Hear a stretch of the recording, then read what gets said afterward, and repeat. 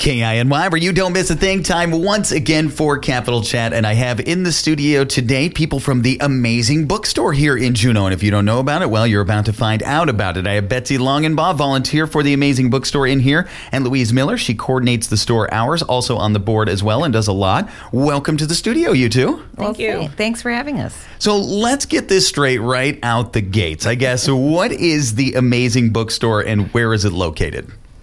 The Amazing Bookstore is truly a gem of Juneau. It's located in the Airport Mall, which is near the airport, up next to AIH. I guess that's probably the most. Yeah, we're at the other end of the mall, and we have been an amazing bookstore since 1991. So that's a good long time that we've been supporting the public libraries in Juneau. Well, what we do is we accept books. People bring in their books from everywhere about everything. We sort them, we price them, and we sell them at very inexpensive prices to people throughout the community. Actually, a lot of people who visit us come, too, because it's so close to the airport. They can just walk over there and get a book. We don't alphabetize them except sort of generally. So when you go in, you don't know what you're going to find, and you might have a little hard time finding it.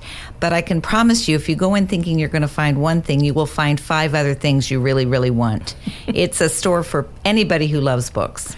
So who runs the Amazing Bookstore exactly? Like, what organization oversees this?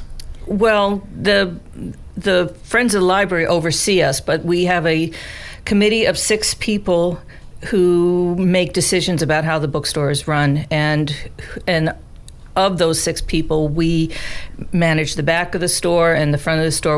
A while ago, well, pre-COVID, we were open 7 days a week, and I don't know how, we were open from 10 until 6.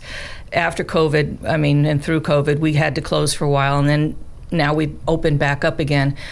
And when we were open, our volunteers all pretty much worked the same hours, so we all knew each other really well. About 3 or 4 months ago, we had an event at the store because we're starting to get, back into normal hours. We called it the life cycle of a book. And so what happens is the book is donated by generous people in town. The books are then taken to a sorting room, which is a very small little room. And then there's a cadre of people who go through that sorting room, and they divide those books into piles that then go to the back room, where there's other volunteers that then look through the books, price them, and then stock them out in the store. And then the desk people, the front-end store people, are the ones who are in charge of running the store when it's open and, taking in the money and helping people find that one book that they're looking for if they could possibly do that. Part of bringing the books in, some of the books we get, we cannot use. They're just not for us. Tattered and torn or not for you. Yeah. And they smell like mildew. Hard to believe in Juneau, but sometimes that happens. Yeah, and we really don't want that to happen, and we really would like it if people would be a little bit more careful in what they bring to us, but we still do that. So then at the end of the time, when a book cannot be sold, it has to go to recycling. So we have others, that take care of the recycling part of it. So that's the life cycle of the book. Some of the books that we have, Betsy's going to talk about the places that we outreach to. Mm-hmm. Yeah, which actually, that was my next question, Betsy. I was wondering, where did some of these books go? Do they just stay in this location? Do they go out to other places? Well, we have some fantastic outreach programs that people don't know about. For example, we mail kids' books to remote communities up north.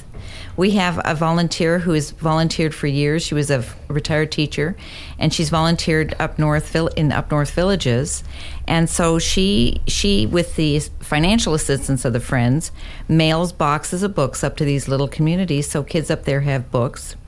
We give them at discounted rates or free to teachers and to homeschool teachers.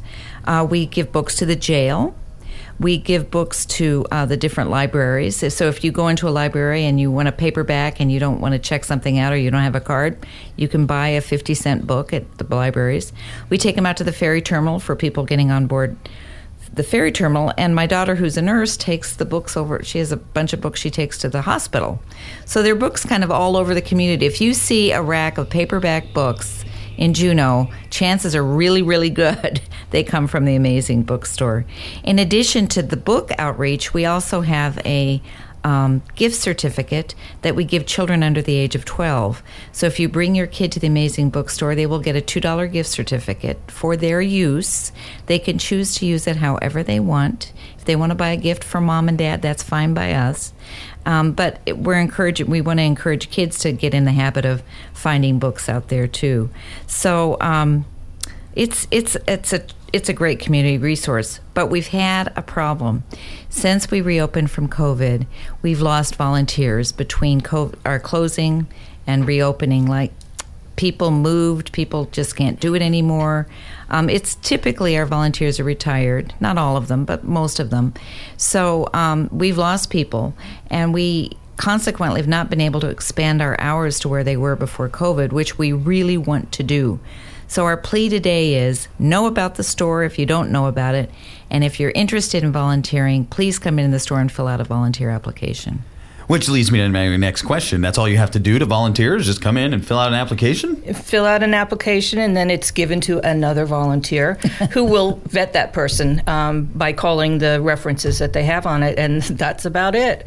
And we need people in the back room who maybe don't particularly want to deal with the public, so they're in the back room and they're doing the sorting and that kind of stuff, which is so necessary. And then we also need people at the desk so that we can expand our hours.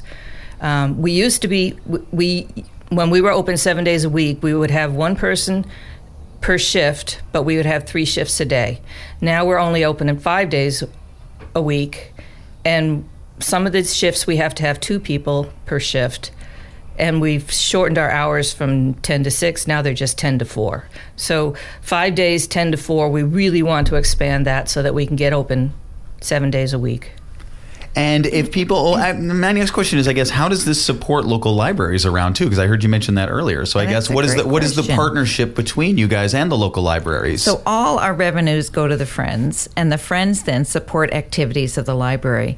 So I had the library director told me about 4 years ago that every program that they do at the library that is not paying for salary or the building is funded by the Friends. Oh, wow. So every special program, every outreach program, so programs they have at the Johnson Youth Center have been funded by the Friends. Replacing furniture. Our funds just went to replace furniture at the Douglas Library. So we do capital kinds of improvements, but we also do program funding. So it's a really essential part of the programs that are offered by the Juneau Public Libraries. Well, I think Friends of the Library has a bigger reach than some people realize then, if they're looking after all the library funds around there. So, a very important group that all ties back to the Amazing Bookstore. Yes. And I told Louise, a friend of mine said to me recently, a lot of business titles don't really reflect what they are, but the Amazing Bookstore is genuinely amazing. I always take our out-of-town visitors out there, and they always find treasures, and they're always amazed. Oh, yeah. No, actually, I think it was last month. I was waiting for a haircut and got myself a 3-book series of the Lord of the Rings saga. It was still in plastic, too. It was looked like brand new. I was like, oh, this is a sweet find. Okay. Yeah. No, it's always like that. You always find treasures. So our volunteers love books.